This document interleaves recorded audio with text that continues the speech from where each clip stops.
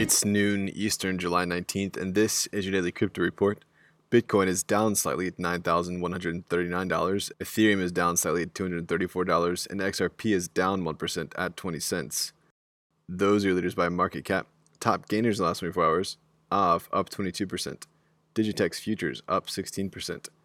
Today's headlines: Jose Delbo, noted Argentinian artist behind Wonder Woman in the late 70s and the Beatles' Yellow Submarine comics, is premiering new artwork on Maker's Place.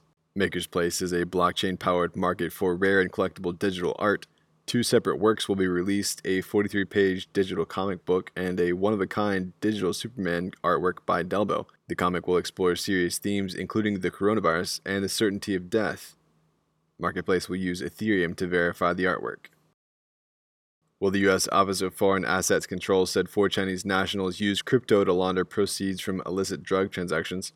The actions at the end of the week is only the third time cryptocurrency has come up in the OFAC sanctions since 2018. Well, Colorado is throwing more support behind blockchain and crypto, partnering with Denver, Ethereum's largest hackathon, in order to promote the development of a decentralized web-based lottery. First place in the hackathon will garner a $10,000 payout.